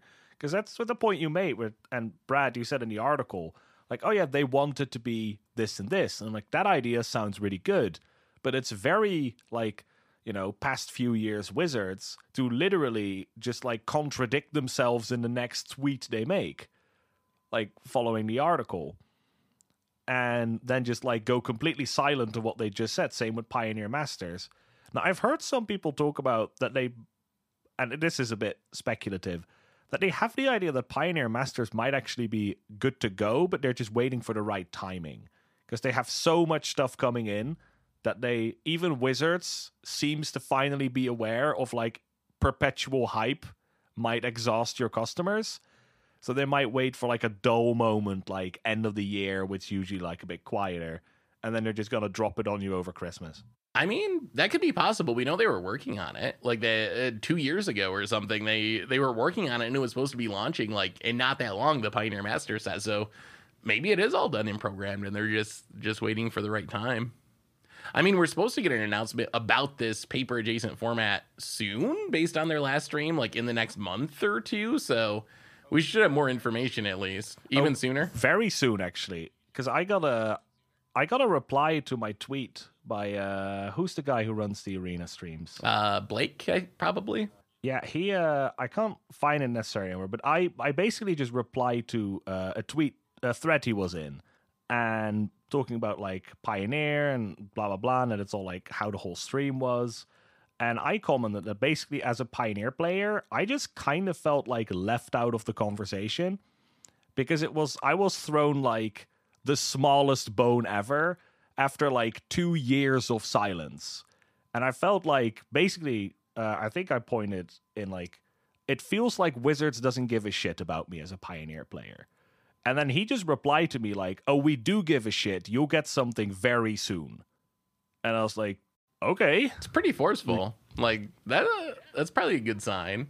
I mean, they always have the best intentions when it comes to like their PR and the stuff like that. But then they do the things like you want to pay double wild cards for historic. And then when they backtrack, everyone's like, Wizards, you're so great. And it's like, no, they tried to fucking rob you. And they had the backlash of the corporate thing of like, I guess we won't do that shit. But they're literally testing it. They're like, what can we get away with? I think we could probably we could charge double. Yeah, let's try it.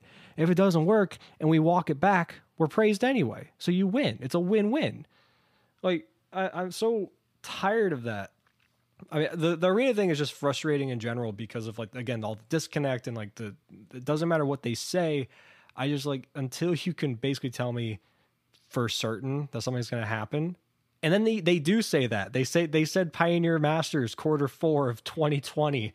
And they're like, we're just not going to talk about that ever again. Yeah. What was Don't that? worry about it. Yeah. It's okay. I mean, do you guys have any expectations for the OP announcement tomorrow? That's the other big thing that's coming up. As we know, Wizards is finally announcing something about organized play. There's a stream and all this stuff.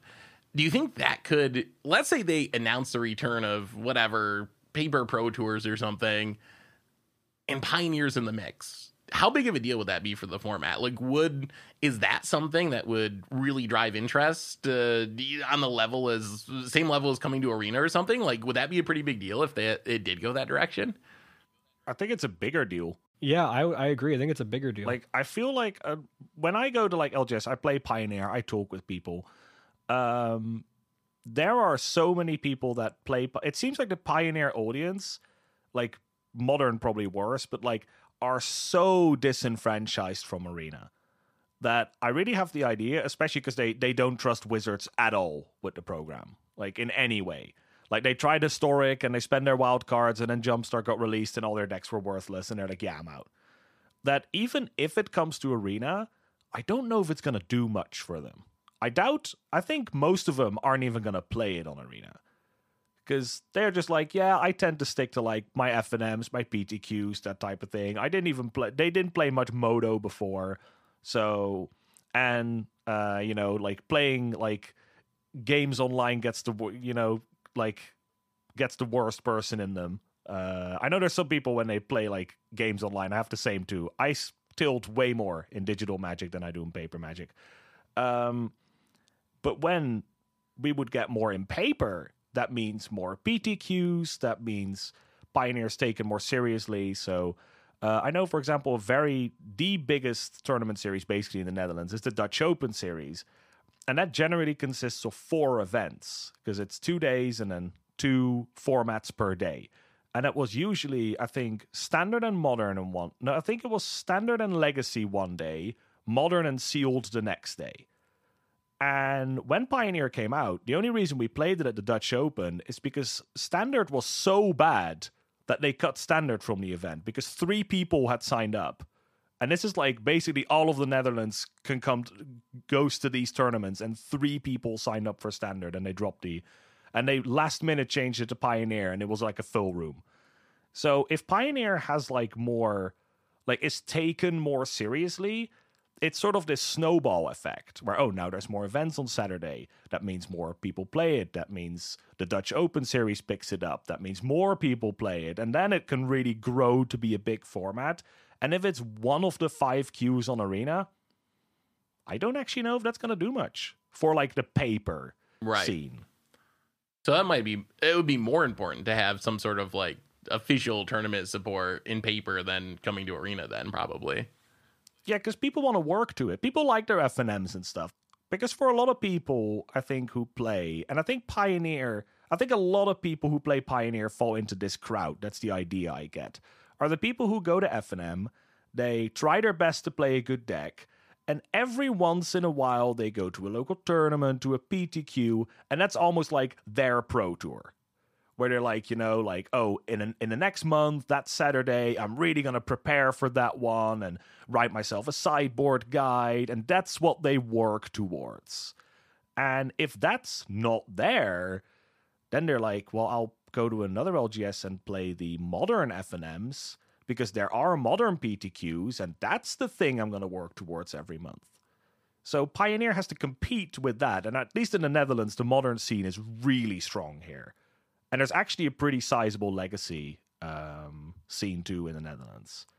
So it has to compete with that. So at least from a very personal standpoint, if Pioneer doesn't get like acknowledged in organized play, it's gonna be hard for the format to fight against Modern and Legacy. I would say the expectation should be that it's not only represented, but I think it should be the main format of organized play moving forward, not from a selfish perspective of it being my favorite format or being a Pioneer content creator, but because Standard, I think, has solidified itself for the last few years that it is a digital format now, which is weird to say. And I think that's fine. I think that's okay that it's a digital format, because Arena, it is way more accessible for Standard. Oddly enough, it's still hard as hell to make a deck because of rotation, things like that, and your cards go bye-bye, and it's like, I'll dump money anyway. But the people that are gonna play these events and have these Pro Tour-esque type of tournaments, Standard fits the bill for Arena pretty easily.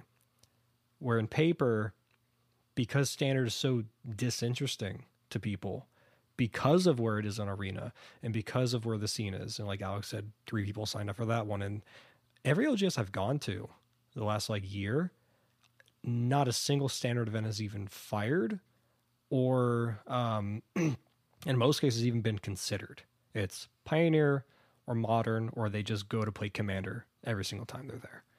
So I think Pioneer should be the number one priority for tournaments and pro play, or whatever they end up calling it, whatever they considered it, because that is the new standard. It should be, because if it's going to be a standard plus, and that's what they want, and that's what they envision for the design behind Pioneer and the way that they, police and create the format, it fits perfectly in that role. It's there. You can take, because every time a new set comes out, we look at it and it feels like Modern 5-6 years ago, where it's like there are cards that are going to be in Pioneer, but that's even more so because of the smaller card pool, and as well as just the power level of a lot of cards coming into new sets. The fire design has kind of backed down a little bit. We're not quite at Eldraine level anymore and all that, but we still got March of Otherworldly Lights just the last set. We got Consider before, we got Expressive Iteration last year. They're always cards. I mean, Winota completely changed overnight thanks to all the werewolf cards that came with Midnight Hunt. Like, decks are still just changed vastly from these standard sets. So Pioneer essentially does function as that standard format, but it's just more diverse, more interesting, more brewing potential, more longevity for games to play, because I'm sure from your perspective, Seth, as a content creator and with streaming all the time, when you play standard stuff, you get that staleness pretty quickly, especially those dead periods before sets. And while that lame duck period still happens for Pioneer and even Modern to an extent, and Legacy and all that stuff too, kind of, it's nowhere near as emphasized as it is for Standard, because decks are still the format's still so diverse that it's interesting enough to keep playing. And it's more so anticipation and excitement for the next set coming out, rather than, why would I even play this tournament coming up? Like, who cares? There's a new set coming out. I got to prepare for that. I got to look at the spoilers and prepare for that instead. So yeah, Pioneer should be the new standard for paper moving forward. I would be not necessarily shocked, but disappointed. But I guess I'd be shocked in a way of like, I think Wizards knows better from that side of it. And with how they've butchered organized play in the last 2 years, 3 years, whatever, they need a bounce back and they need a win. And I think that'd be a really good win for them to announce that tomorrow. Yeah, I'm definitely hopeful. I think that Pioneer is like really maybe the perfect format for paper organized play, really. Like you mentioned, Standard has had its issues, and then the other big upside is it's actually accessible. Like I would love to be the person that recommended Modern as being like, because I love Modern, like it's my all-time favorite format overall, but it's so hard to tell someone like, oh, go out and buy this $1,500 deck if you've never played the format before. What do you do? Oh yeah, like the top 3 decks are $1,250, $1,800, and $1,400. Like it's really, really tough to get into. But Pioneer, the prices are actually very similar to Standard decks. Like most of the top tier decks are $300, $200. That's a format that you can really, anyone can get into. So if you want to go and play a PTQ or whatever system we end up with, like you can. Like it's available to you if you need to switch decks because the deck that you did have isn't like whatever working out in the tournament scene. Like it's easy enough for you to do. So I'm fingers crossed that we see some Pioneer support when they announce whatever they announce tomorrow, because I think that would be a really big deal for the format too. Yeah, I think when I saw SCG Indy, I think was a team event. Now I know Wizards kind of like pretends Legacy doesn't exist anymore, because every time they put something out with Legacy, they get asked about the reserve list and everybody gets nervous. But I saw that like 3C there with like Pioneer, Modern, Legacy, and like the type of decks are played, that just so felt like peak Magic. Like I would have loved to play in that tournament, because the moment my match would be over, I could just be looking at all the other tables, because Pioneer is my favorite format, but God, do I love watching some good Modern or Legacy gameplay too. Like I think those formats are actually really awesome too at the moment. It's basically like a good time to be an Eternal format player. So my main hope, because I'll be honest, the bar is low at this point for me. Like if I get something with OP and we get something, I'm like, that's more than I expected. But I just hope Pioneer to get sort of the acknowledgement it deserves. I don't think it's going to be the top one, and I don't know if it has to be, other than accessibility, which is definitely a very important issue. But I would be surprised if they pick it over Modern, because Modern is very popular. But as long as it gets like a proper place in OP, I think it's good for Pioneer. And Pioneer has been, I mean, at the moment, I think it's a fantastic format, but definitely like a year and a half ago or something, there was a little bit of worry. Like, is the format even gonna be like alive? Because Wizards basically didn't support it. So people are like, yeah, it seems like Wizards has given up. And if they give it a spot in OP, I think it sort of gets the Wizard seal of approval.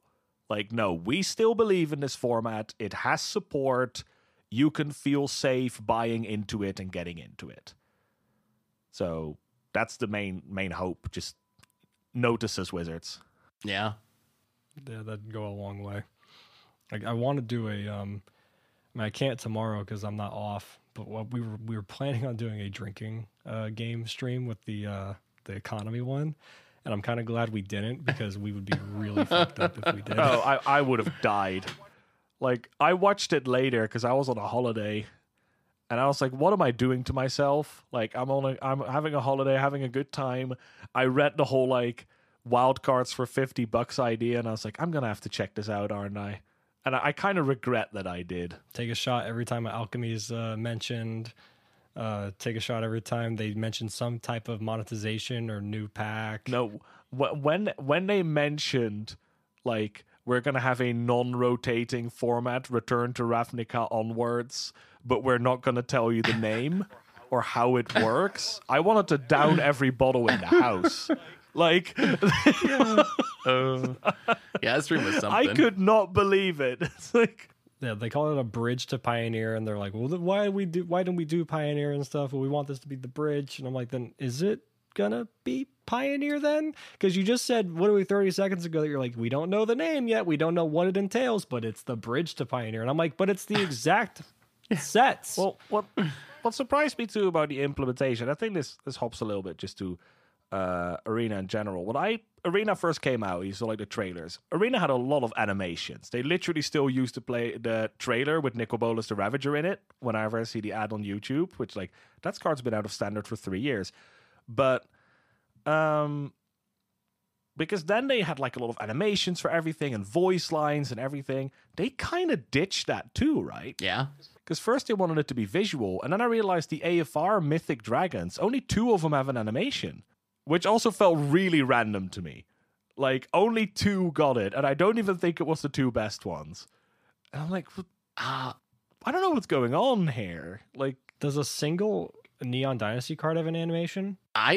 I haven't seen. I can't think of one. I know that there's been like, I think the White Dragon does. okay, Again, just one of the dragons. I think the White Dragon has an animation when he enters, but I'm not even 100% sure on that. Peak Arena animations, everything was when Gilded Goose still like screamed like a hawk, and everyone's like, "It should honk, make it honk," and they did, and everyone was like, "This is the best company, this is the best game." They added them later. Like Massacre Worm didn't have an animation, I think, when they initially put it on Arena, and later on in a patch, they were like, "Hey, it's got a cool animation now." And that was so cool. yeah. Like I think every mythic and a bunch of rares and other cards from like Throne of Eldraine that said when they launched had a animation, and now like some sets don't even seem to have any, or they have like very, very few. So I don't know if it's they don't care, or if it's they're not profitable, so they just like, what's the point? Like how do we monetize? I'm expecting them to show up in the store. Like, give us so many golds, and we'll give you the animation for your cards again. Oh no! but like but that's the cool thing about the animations is like people in my LGS still fucking say some random animation or like lines from Planeswalkers when they cast them. Yeah, I do that sometimes too. Like there's a guy who played Teferi, and he's like, "Let's slow this down." And I'm like, "That's the wrong Teferi, but I appreciate it nonetheless." Yep. I remember this from when I played Hearthstone, and I think that's also like such a cool marketing thing, where animations and especially like when music playing is like so iconic when it comes to it. Like, there's certain Hearthstone cards. There's always one card I remember, and it's Adric the Pure, and it was an almost playable card from a set from like 7 years ago. And I still know the animation, the voice line. I can hear the music that's playing in the background when you play that card. Sometimes I will go out in the street, and I will just hear this tune in my head. And it's like, how are you here? It's just... And it made it so cool. Like it really like, we're dragging off a little bit on like just talking about Arena, but I think it's just, I think this boils down to like basically every discussion about Arena ever, and it's the amount of wasted potential. When it initially got out, it looked like the coolest thing ever. Like Magic solidifying itself as the best card game ever by entering the digital age, and then this. It's kind of sad, yeah, because the hype was so high when it came out, and everyone was so excited for it. And I don't know. I try to hold out hope that things will keep improving. Well, start improving. So I guess we'll see. But it definitely hasn't been, I don't think, what most people were hoping for when it launched a few years ago. Overall, Yeah. Well, I mean, let's try to end this on a high note. So back to the whole reason we're here is Pioneer. Whatever happens with Arena happens. I have zero expectations. Like, I'll have no expectations. I'll still be disappointed. That is my expectation, I guess, for Arena. But with Pioneer, my expectations are really high, and they're constantly surpassed when it comes to new sets coming out, new cards. So I guess first I want to ask for you, Seth, when it comes to the cards coming out this year and the sets coming out this year, Do you have anything that you're most excited for when it comes to like new sets coming out? Or is it different from what your expectation was from when you saw the roadmap last year, for like the sets that first came out?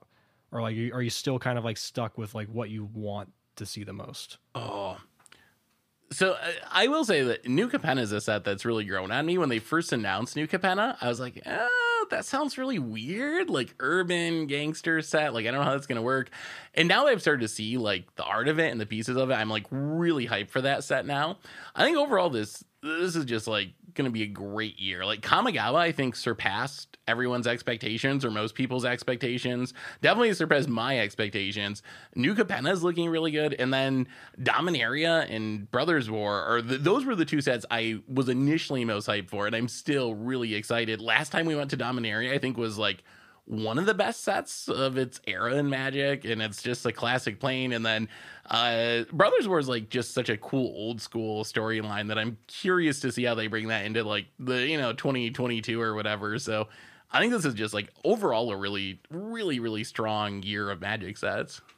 Yeah, I'm in the same boat with, especially when you started with like Capenna and like wasn't too sure on it, like Neon Dynasty. I was very worried, like I really liked original Kamigawa. I didn't play at the time, but like the aesthetic and stuff of original Kamigawa, I really liked. And I was really hoping, because I know at the time it didn't land very well, but I think like now like Japanese culture has definitely sort of come to the forefront more, even in like the West. And I was like, I really want to see their spin on it now, because I think they can do a much better job. And it went very into like the cyberpunky style, and I was really like wary. Turned out to be a really awesome set.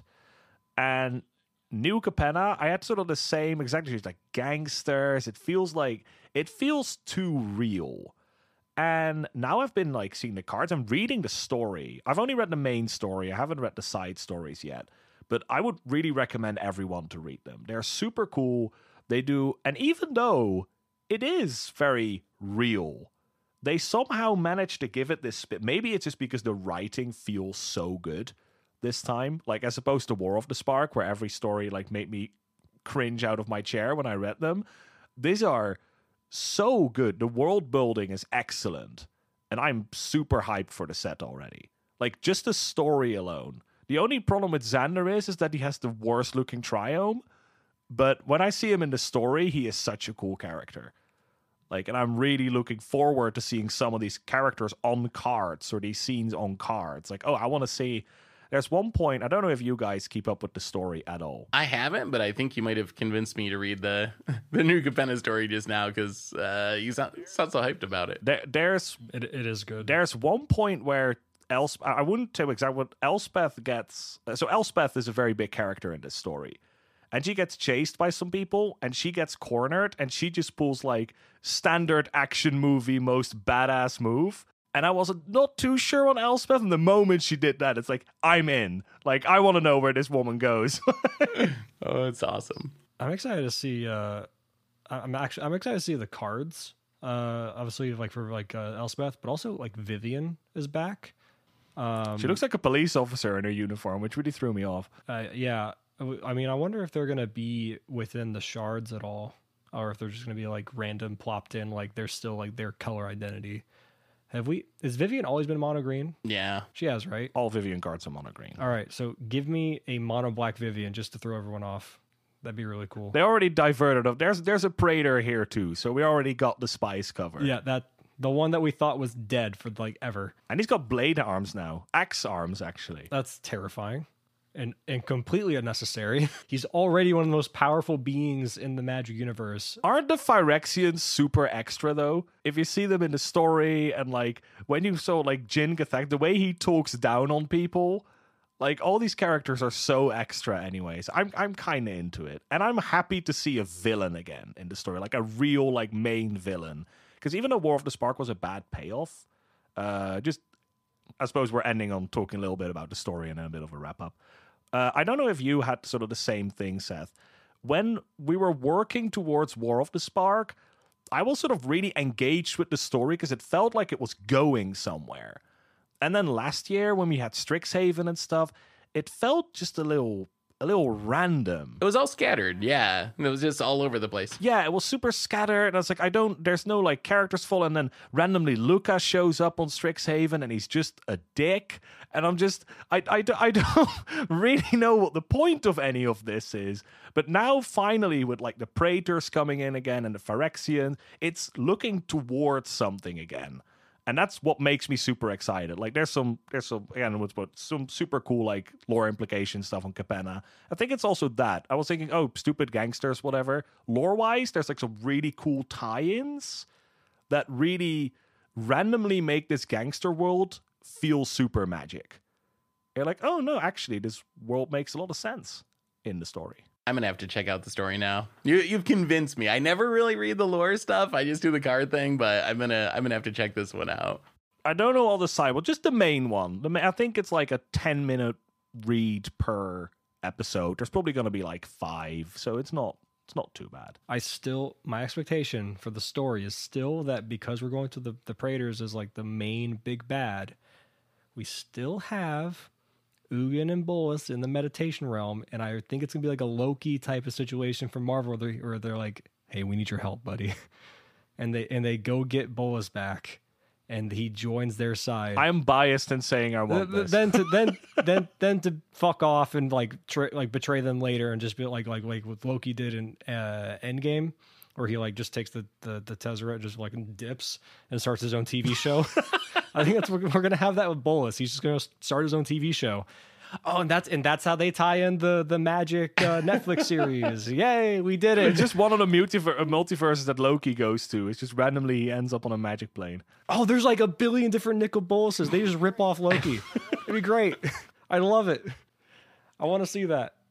Yeah, I'm super excited for the Magic, the card game, and all the sets moving forward in the lore and all that. Not so much Arena, but I mean, I play paper mostly anyway, so it's fine. It's going to be a good year. This year's going to be, I think, really, really, really good as far as the actual card game. So I'm hyped. All right, so reminders out the door. We are the Pioneer Perspective, the official podcast of the Playaway Discord server. If you want to play some Paper Magic over webcam and you still can't go to locals, whether it's just too far, not enough people playing, or you really, really hate people in person, you can go ahead and hop in the server and play with Alex and I and all these other people. We have Pioneer. We still have all the different formats as well. If you want to play Commander or whatever, have fun. We have merch on Ink Gaming. If you want to get some cool play mats for either the Playaway server or Pioneer Perspective, you can go on Ink Gaming. There's 2 links in the description. First one is to our actual store. If you don't want anything with my face on or Alex's face on, you say that's kind of gross, then you can go ahead and hit the affiliate link and get any other cool merch you want on Ink Gaming. We still get a little proceeds. We have a Patreon if you want to help out with that. We're still working on upping the tiers for more stuff. Oh my God, reminders have gotten so much longer over the last year. This is why I had you do them from the start. I knew this was coming at one point. And of course, if you want to read more awesome articles and more things about Pioneer in general, there is the website playingpioneer.com, which also is a Patreon to help support hosting and other sweet goodies we're working on for that as well. And it's not just Alex and myself, even though, of course, I know we're so fucking awesome and amazing. That's why you're going to play Pioneer anyway. But you can also check out all the other great content creators, like from Crew 3 with Ruckman and great streamers like Darth and pretty much everyone you can see on there. So check it out, read some stuff, and get better at Pioneer in general. Social media, Brad Saffir on Twitter, Alex Disciple Bullis, literally everywhere. And of course, we have Seth, SaffronOlive. You can check him out on Goldfish, streaming, Twitter. And usually this is the point where I hand it off to our guests to like plug yourself, but like for anyone that doesn't know who you are, I'd be really shocked. But on the off chance someone doesn't know who you are, Seth, where can they find you? What do you want to tell them about whatever? You can find me anyplace, mtggoldfish.com, the website, the Twitch, the YouTube, and SaffronOlive on Twitter if you want to follow me on there. But yeah, mostly all over the Goldfish stuff. All right, so that's going to do it for us. Seth, it was absolutely wonderful to have you on. It was a great pleasure. We hope to have you on again. But yeah, thank you for being here. This is awesome. It was a blast. Thank you for having me. And yeah, I'd love to do it again. Yeah, thank you so much. It was really awesome. All right. So with that, thank you, everyone. We love you. You're amazing. We hope to have you listen to us next week. But until then, bye-bye. Bye-bye.